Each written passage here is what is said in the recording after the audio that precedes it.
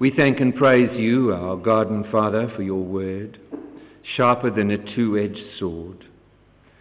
We thank you for your servant that you have brought among us today, and thank you that you have used your Holy Spirit in the first address. And we pray, our Father, you will continue to speak and to challenge to us your word of those things in our lives which need to be set in order with you. We pray this in Jesus' name. Amen.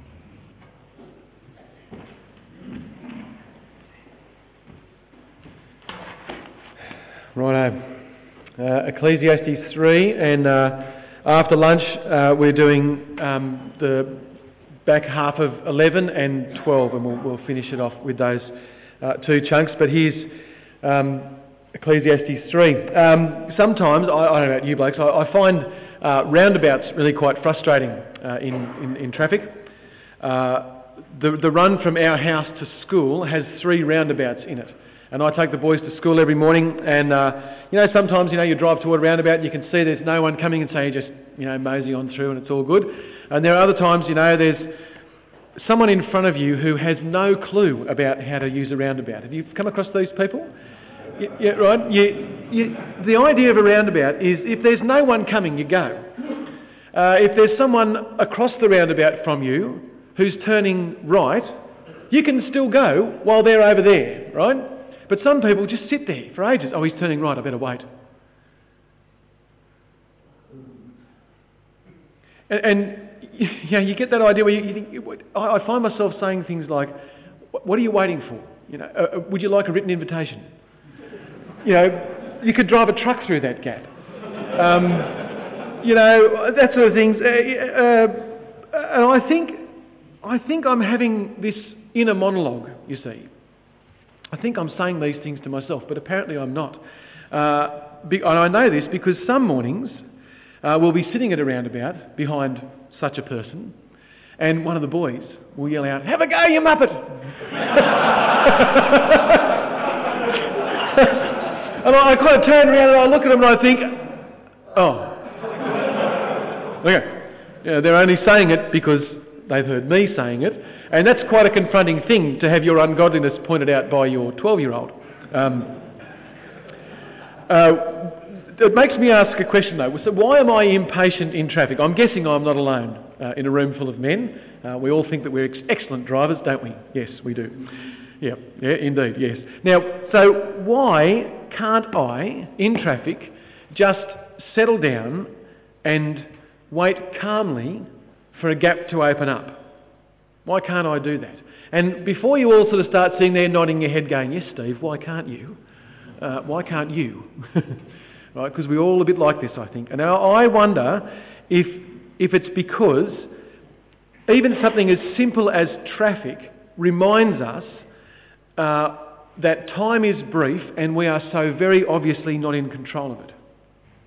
Right? Because if we were in control of time and in control of traffic, we would, I don't know if you've ever done this before, I've done this plenty of times, had this little daydream where I've invented this little machine, whereas if I'm coming up to a set of lights, I press a button on it and the lights change to red on the other way and green for my way. You ever had that little daydream where you wish you had that little traffic controlling device? Or is it just me that's a complete control freak? Perhaps it's just me. But I like that idea. But we can't do that, right? I think traffic sometimes reminds us that we're really not in control of anything. And Ecclesiastes reminds us that life is brief and time is fleeting. Now, it isn't meaningless, as the NIV said. We looked at that in that first talk. But we know that life is very brief. It's a vaporous kind of mist. And one of the other big themes in Ecclesiastes is this painful truth that we are so very obviously not in control of time. It's a big thing. And as the teacher gets into chapter 3, this is what he's on about. This is what life is like. It has seasons, some of which are really enjoyable and a lot of fun, others of which are incredibly painful and filled with sadness and loss and mourning and grief and all those sort of things.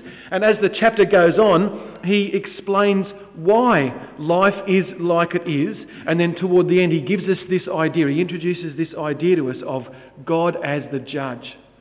I love this chapter in Ecclesiastes. This is a fantastic thing.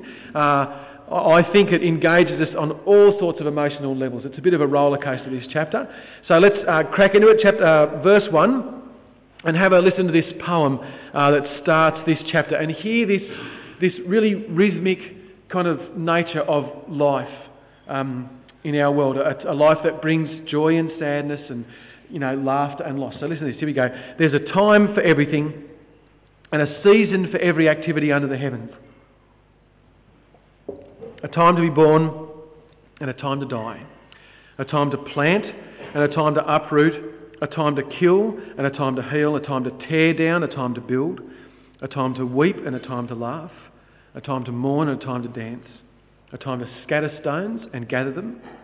A time to embrace and a time to refrain from embracing. A time to search and a time to give up. A time to keep, a time to throw away. A time to tear, a time to mend. A time to be silent, a time to speak. A time to love, a time to hate. That's a surprising thing to read in the Bible, isn't it? A time for war and a time for peace. This is one of the reasons I love the Bible. It is uncomfortably honest about life. Over the past 3 weekends, go back a weekend or two before the youth convention. So the 3 weekends before that, I did 3 weddings at church. 3 of our young couples in my congregation wanted to get married, and they got married, and it was wonderful. Weddings are really exciting. I've got another 5 to do when I get home for the rest of this year. There have been about 6 little babies born in my congregation to other married couples just this year, and so there's been a lot of laughter and a lot of joy and rejoicing with all these people. On the other side of that, there are several marriages in our church where couples are going through their worst season of their marriage. Some of them will probably not make it. They will probably end up separating and divorcing. Maybe some of them will make it if they get some good counselling and there's good forgiveness and all that sort of thing.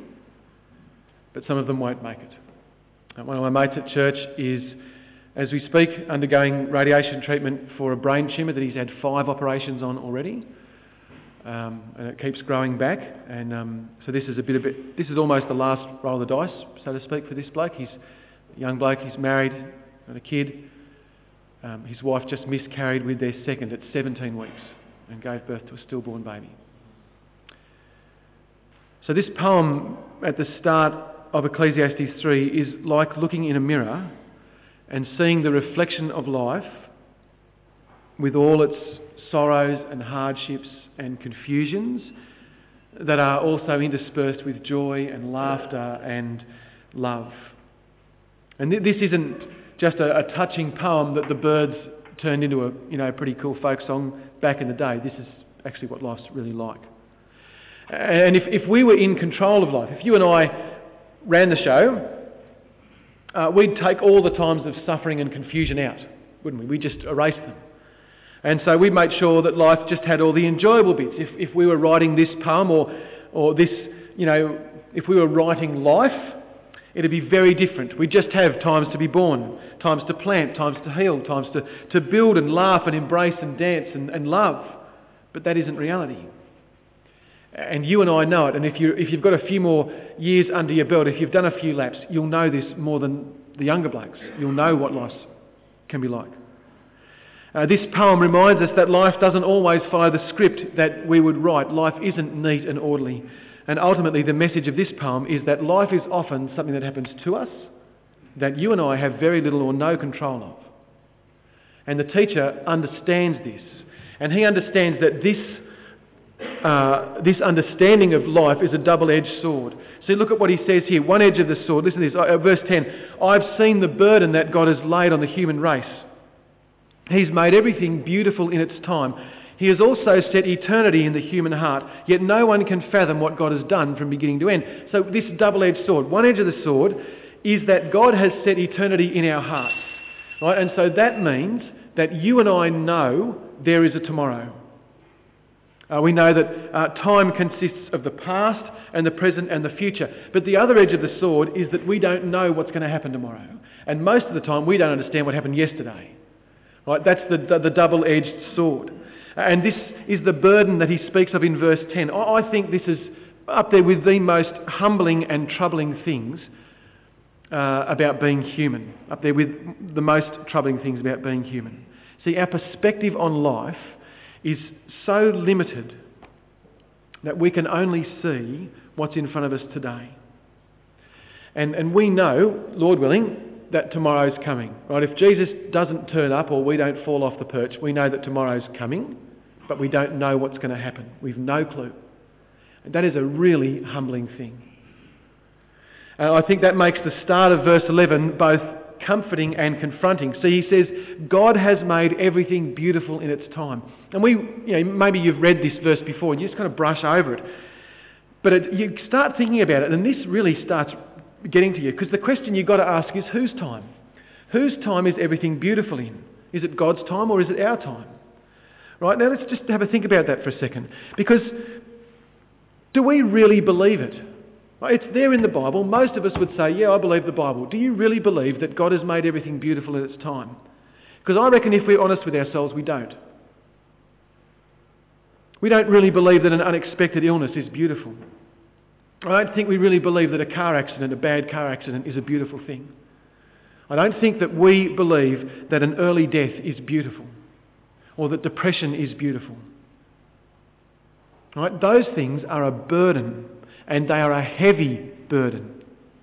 Right? So what's this guy saying? I think he's saying, my eyes see that this life is a fleeting mist, but my heart and my soul know that God is wise and just and good. And I'm really trying hard to get my head around these things.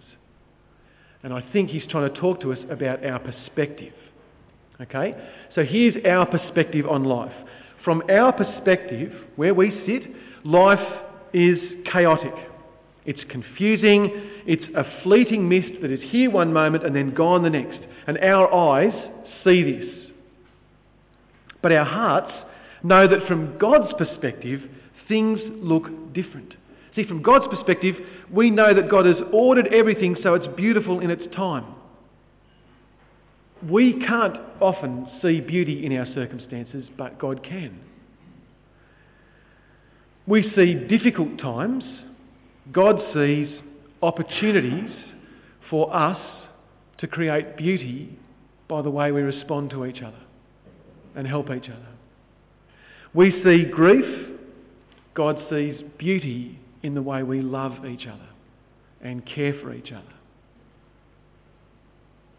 See, Paul says in Romans 8 that our present sufferings are not worth comparing to the glory that will be revealed in us. Okay, so right now, from our perspective, we look around our churches and we look around this hall this morning, and what do we see? We see a bunch of Christian blokes struggling to overcome sin. That's what we see. Because we're all pretty jacked up at some level, aren't we? Right? So we all have our church face on. You know, Sunday mornings, you're in the car park and you quickly whip your church face on and you come in and it's all good. But we all know that you scratch the surface a bit and we're all, pretty gone.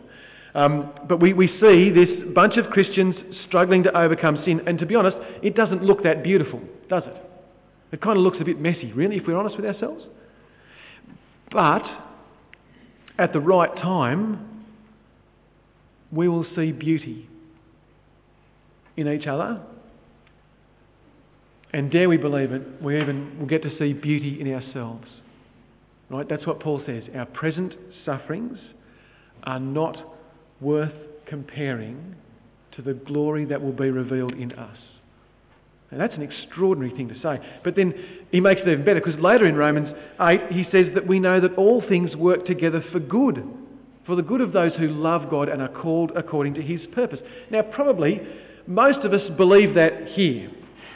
Because we just go, it's in the Bible, there you go, it must be true, right, I believe that, yeah, sure, But I tell you, when we're in the middle of suffering, it takes immense faith and courage to hang on to that verse and believe it. So I think we often look at our circumstances and we ask, why? Why, God? What were you thinking? Why did you allow that to happen? And sometimes sometimes we get an answer to those questions, and it might come a little way down the track, and we can look back at whatever the thing was and we can say, yeah, okay, I can see what you were doing, God, and yes, you're right, everything was beautiful in its time. But fellas, and again, particularly those of you blokes who are a bit older, you'll know this more than the young blokes. There are a bunch of things that we'll never get that answer to. There are a lot of things in life you just say, no, don't get it. If I'm honest, I can't actually see the beauty thing, God, no, I don't get it. And that's the bit where you have to trust that God knows what he's doing and that this is actually right, even if we don't understand it. See, this is the way God has set up his creation. There's his perspective and there's our perspective. And we have questions and we want to know why things are the way they are. And the teacher here gives us what is among the most uncomfortable answers in the Bible. Look at verse 14. He says, I know that everything God does will endure forever. Nothing can be added to it. Nothing can be taken from it. And look at this. God does it so that people will fear him. Or the old NIV, as was read, people will revere him. Same thing, fear, revere. God does it so that people will fear him. Our experience of life, with all its fleeting, vaporous, incomprehensible, kind of out of controlness, has the God-ordered purpose of bringing us to our knees before him in reverent fear and worship. Now, we often misunderstand this idea of fearing God. It's not a terrified fear. It's not a quaking in your boots, kind of scared of God thing. I think fearing God biblically is understanding the difference between us and him. Right? So God is the creator and we are the created. And that means we depend on him for everything. And in the painful circumstances of life, we are supposed to look at that and see that we are meant to be driven to God in reverent fear for everything that we cling to get us through those times, to seek his comfort and his compassion. And I tell you, understanding that should encourage us to live really wisely and humbly before God and to be careful with the why question. See, I reckon this is one of the hardest things the Bible confronts us with, but the truth is that if God made our lives simple and easy, we would not seek him. We just wouldn't. So you've got to... Why do you think Christianity in the West is basically in the toilet, going out the back door? And in the developing world, people are becoming Christians left, right and centre. Why do you think that is? See, because we have life so easy here, none of us are actually that convinced we need God. Whereas, you hang out in the third world for a while and people have got nothing. And they know it, and there's people, dropping left, right and centre. All they've got is God to hang on to. I heard someone say once that someone had done a bunch of mission agencies had got together and figured out between all of them how many people are becoming Christians. Because I think in the developed world, we look at our churches and they're shrinking or not going anywhere or plateaued, and we kind of freak out and we think, gee, what's going on? And I think a lot of us have this idea that are we on the right? If we're in a horse race, are we on the right horse, or do we need to get off this horse and back another horse? And we freak out about it a bit. But these mission agencies, really good ones, the solid ones, got together and they figured out, it took them a while to figure this out, but they figured out that around 53,000 people a day worldwide become Christians. Right? That's a lot of people, isn't it? 9 days, that's all of Tasmania converted. Right? Except maybe a few of the Greens. This isn't being recorded, is it?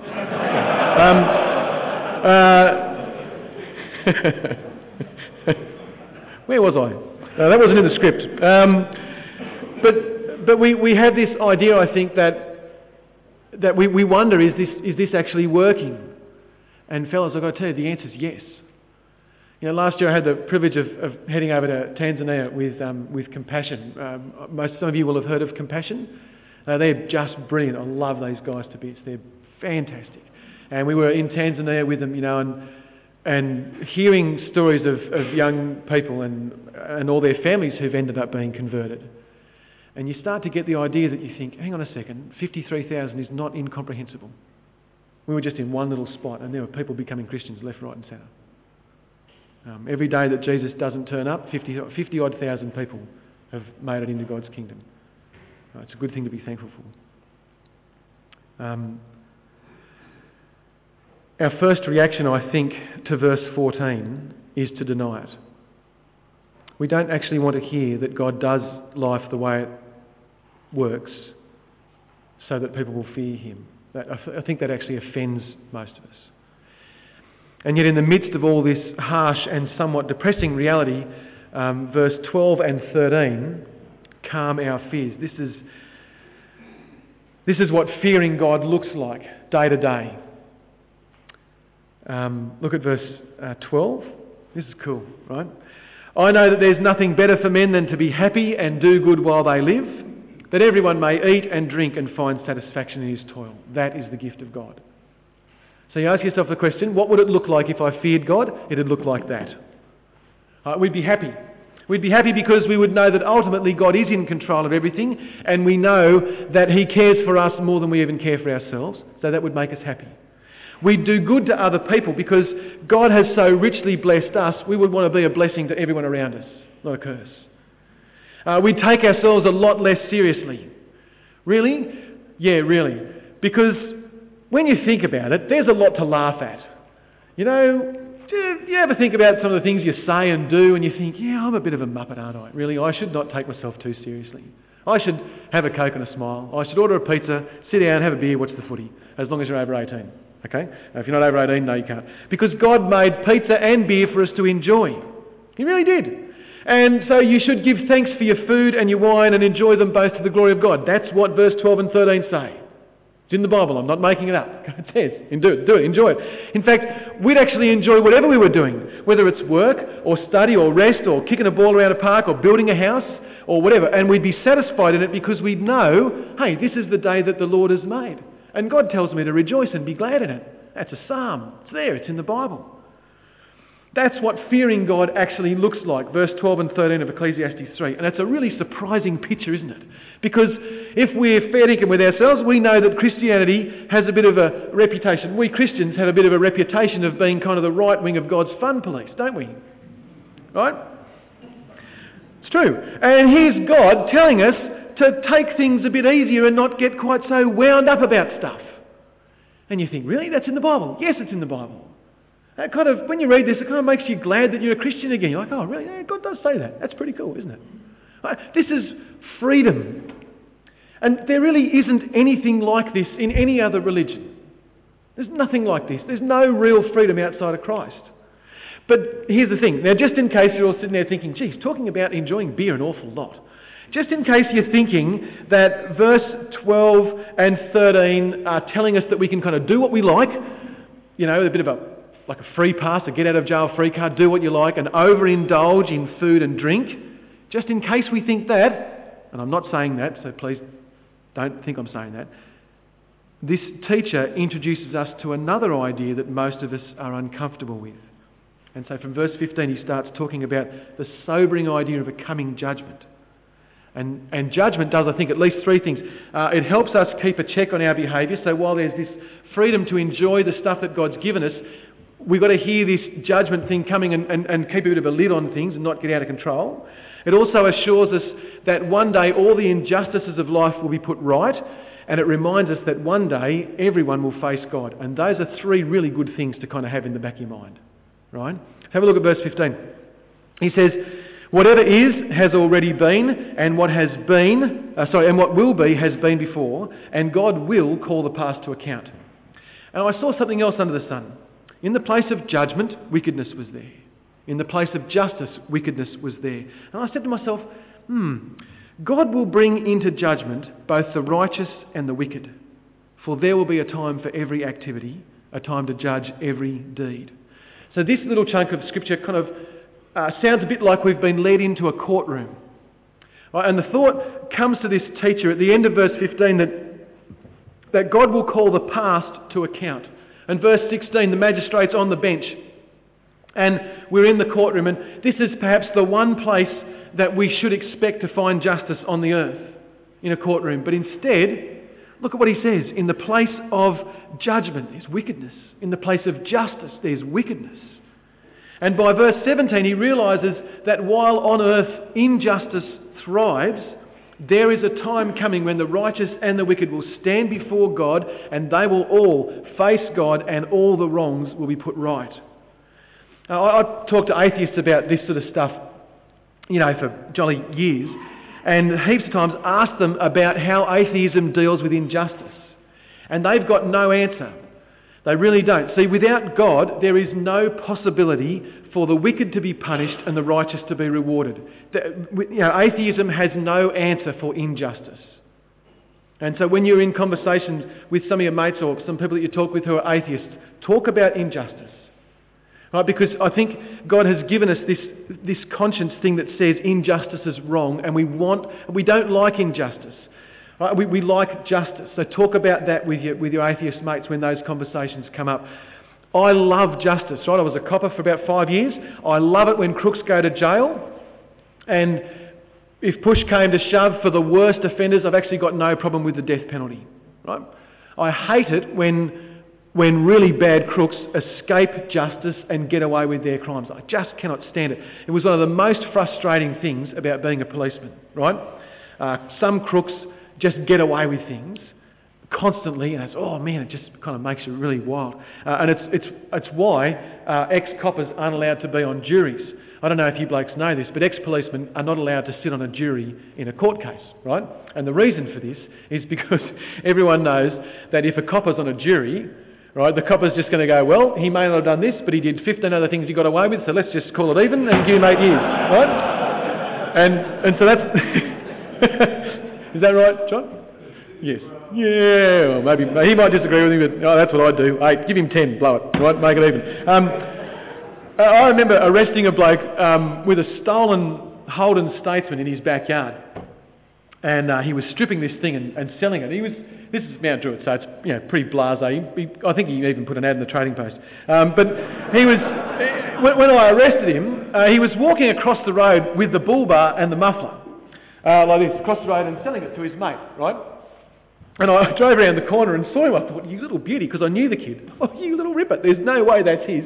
Come here, you're under arrest. Right, fantastic. Took him back to the police station, asked him a heap of questions, charged him with receiving, which is quite a serious offence. It wasn't just goods in custody, it's receiving. And it was just great, because he was a car thief, he was a drug dealer, and we all knew him, and this is good. He's going to get at least 2 years for this. This is exactly what the little bloke deserves. And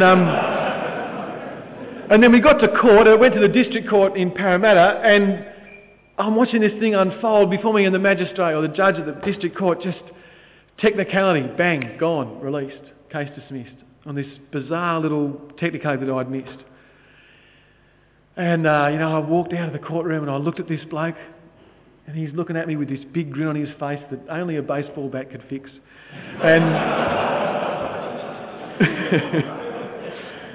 And like the teacher here, I saw something else under the sun. That there in the place of judgment, there's wickedness. And there in the place where you would expect to find justice, there's evil. I thought, how did this criminal get away with his crime? Where is the justice in that? And like the teacher, I think verse 17 is an absolute cracker. I'm like, mate, you might have got away with it this time, you little mongrel, but God is going to be your judge one day. He will bring the righteous and the wicked to judgment. There will be a time for every activity and every deed to be judged. And again, here's the teacher confronting us with what we experience of life, right? This is real. We know life's not fair, right? We all get this. We all see it every other day. It's fleeting. Life is difficult to make sense of. And if you're not depressed just yet, you will be in a second, because back in chapter 2, when he starts talking about death of the righteous and the wicked, and he says there's no difference between the righteous and the wicked. Here in chapter 3, he's going to actually say there's no difference between us and animals, which is just fantastic. He wonders, you see, look at this, he says, dogs and cats die and so do people, so are we any better off than a Rottweiler? Look at verse 18. He says, I said to myself, as for humans, look, God tests them so that they can see they're like the animals. Surely the fate of human beings is like that of animals. The same fate awaits them both. As one dies, so does the other. They both have the same breath. Humans have no advantage over the animals, I think to myself. Everything's meaningless. Everything's fleeting, vaporous, hard to grasp. All go to the same place, all come from dust, all to dust return. Who knows if the human spirit rises upward and the spirit of the animal goes down into the earth? And so I saw there's nothing better for a person than to enjoy their work, because that's their lot. For who can bring them to see what will happen after them? So you remember, Ecclesiastes is written a long time before Jesus turns up. And so the idea of resurrection is only hinted at in the Old Testament by this stage.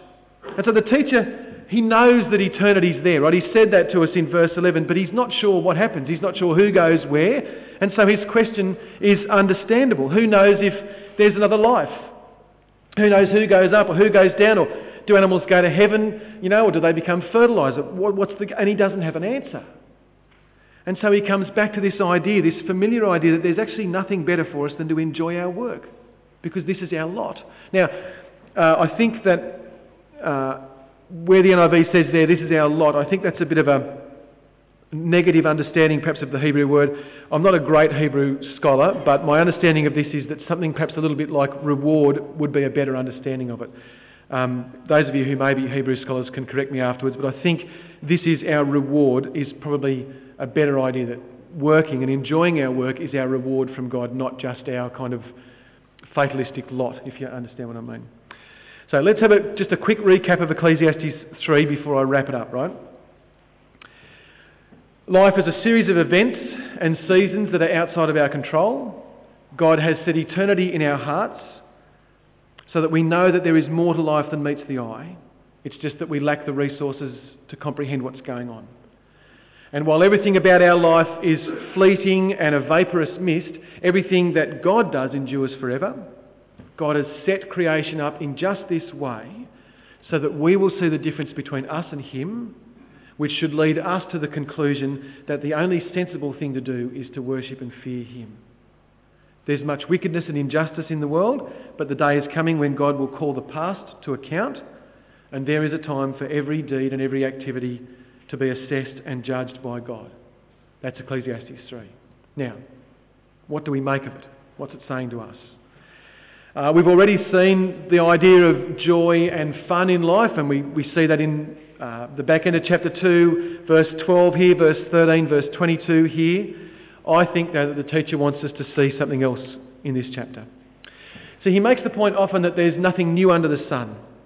And he says that, what's happening now has happened before, only the names and the faces have changed. And if he was here now, he'd say, yep, life's all still seasons and cycles, nothing's changed. There's a time for this, there's a time for that. I think that perhaps one of the big challenges for us in this chapter is to realise that our sense of timing is often really bad. See, there are times to laugh and there are times to cry, but we don't always get it right. There are times to kill and there are times to heal, but we aren't always sure which is the right option. There are times to be silent and there are times to speak. I very rarely get that one right. I think this is part of the burden the teacher talks about in verse 10. This burden God's laid on us. Because we can only see life from our perspective, we don't often know how to respond appropriately. Right, so God has made everything beautiful in its time, but we don't get to see things from God's point of view. And so we not only miss the beauty of the event, we often fail to make the right response to it. And this was a problem in Jesus' day. In Matthew 11, Jesus is talking to people about John the Baptist, and he picks up on this idea of poor timing. Right? So in verse 16 he says, to what shall I compare this generation? He says, you guys are like children sitting in a marketplace and you're calling out to others, hey, we played the flute for you and you didn't dance, and then we sang a funeral dirge for you and you didn't mourn. And what Jesus is saying to all the people in his day is your sense of timing is off. You heard the flute, and the flute's a pretty, it makes you want to dance a jig because it's a happy kind of boppy little thing, and so we should have danced and you didn't dance. And so then we played something in a minor key. It was a dreary kind of, it's a funeral thing, and you didn't get all mournful and sad. Your sense of timing, Jesus is saying, is awful. And then he goes on, he says in verse 18, he says, John the Baptist, You know, you blokes remember John the Baptist, right? Yeah, we killed him. That's right. He's the dude's head we chopped off. Okay, he came, he turned up, he wasn't eating or drinking, and yet you guys all said, oh, he's demon-possessed. And then he says that I turn up and I'm eating and drinking and hanging out with all these sinners, and you blokes tell me that I'm a glutton and a drunkard. Your sense of timing is awful. See, Jesus turned up here with so much to do. His mission was to seek and save the lost. And he managed to get it all done by the time he was 33, which is not a bad effort, really, is it? But he took the time to eat and drink and befriend tax collectors and publicans and sinners and outcasts. Right? He took the time to befriend you and me. And Jesus concludes that little interaction with the Pharisees and all those people. And he says something that's quite mysterious. He says, yet wisdom is proved right by her actions. And Jesus is saying that he is proved to be wise because his sense of timing was perfect. Everything he did, everything he said was exactly what was needed at that particular time, that particular season, that particular event. So meeting sinners like you and me, eating and drinking with them, making them his friends, everything Jesus did was beautiful in its time. Right? So God's sense of timing is perfect. So think of it like this. If we stood on a hill outside of Jerusalem a couple of thousand years ago, we would have seen a man hanging on a cross. We would have seen nails driven through his hands and his feet, nailed, hammered into the cross. We would have seen his body covered in blood. We would have seen his back just ripped open. Blood everywhere. His body beaten, bruised, crown of thorns on his head. We'd have seen his tears. We'd have heard his anguish. We would have seen his mum doubled over in grief, completely unable to stand up under the weight of what's going on in her heart. The one thing none of us would have seen was beauty. Right? Now, turn it around and look at it from God's perspective. See, because from God's perspective, the scene is utterly different. God looks, sees the same thing, sees the same man, sees the same nails, sees the same opened up back, the same crown of thorns, the same amount of blood. He sees the same woman on the ground under the weight of her grief. And from God's perspective, the scene is utterly different. He sees beauty. He sees that the cross is beautiful in its time. Because this is the day that God had waited for and planned for since before the beginning of time. This is the day, from God's point of view, that signals the end of Satan, sin and death. Right? We see horror, God sees salvation.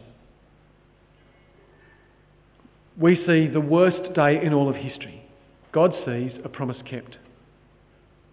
Because from that moment on, people everywhere and anywhere can come to him in repentance and faith and get new life. Precisely because Jesus has been crucified on that hill outside of Jerusalem. God's perspective enables him to look at that and see beauty. And because we're Christians, if you're a Christian, you can now look at that and see it's Good Friday. Right? It's not terrible Friday or really, really bad Friday. It's flippin' awesome Friday. Because it's beautiful in its time.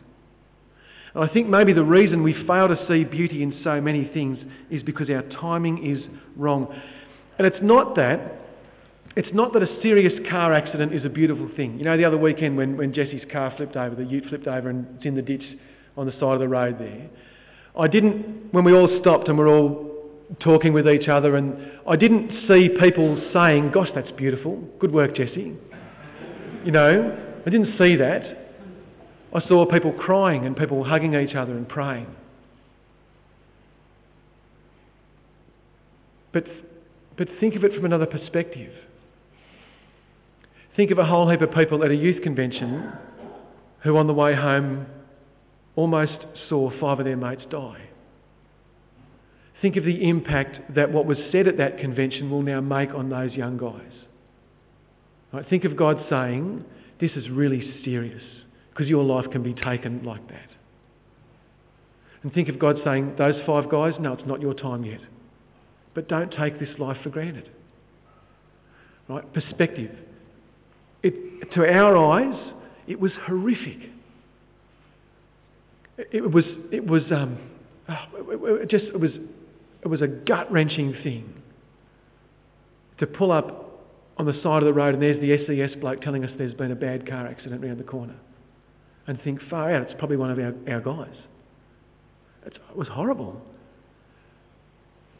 But the perspective changes when you see that actually nothing bad happened, and wow, everything is beautiful in its time. Sometimes we don't get that perspective.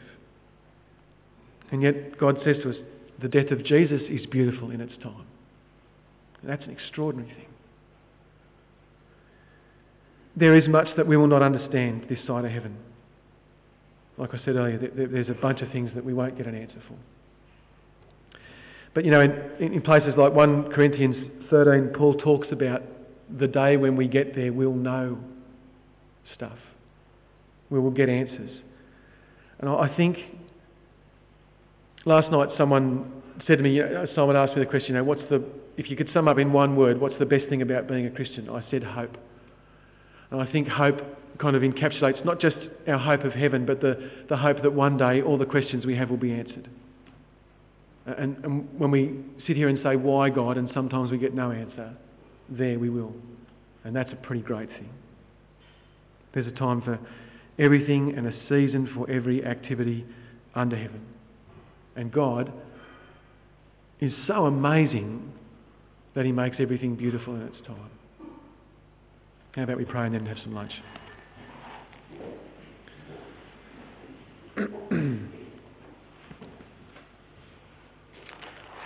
Father God, there are a lot of things that we won't get answers for here. Father, as I look around this room, I know that there are some of my brothers here who are searching for answers for a whole heap of things. And the reality is they probably won't find those answers until we meet you. Father, for those of us in that sort of a situation, my prayer is for patience and trust. And Lord, I ask that you would change our perspective a little so that we might start to see things from your perspective. And even when we can't understand it, please, Lord, give us the eyes of faith to see that things are beautiful in your time. And the trust to continue on walking with you through life, knowing that one day we will get an answer.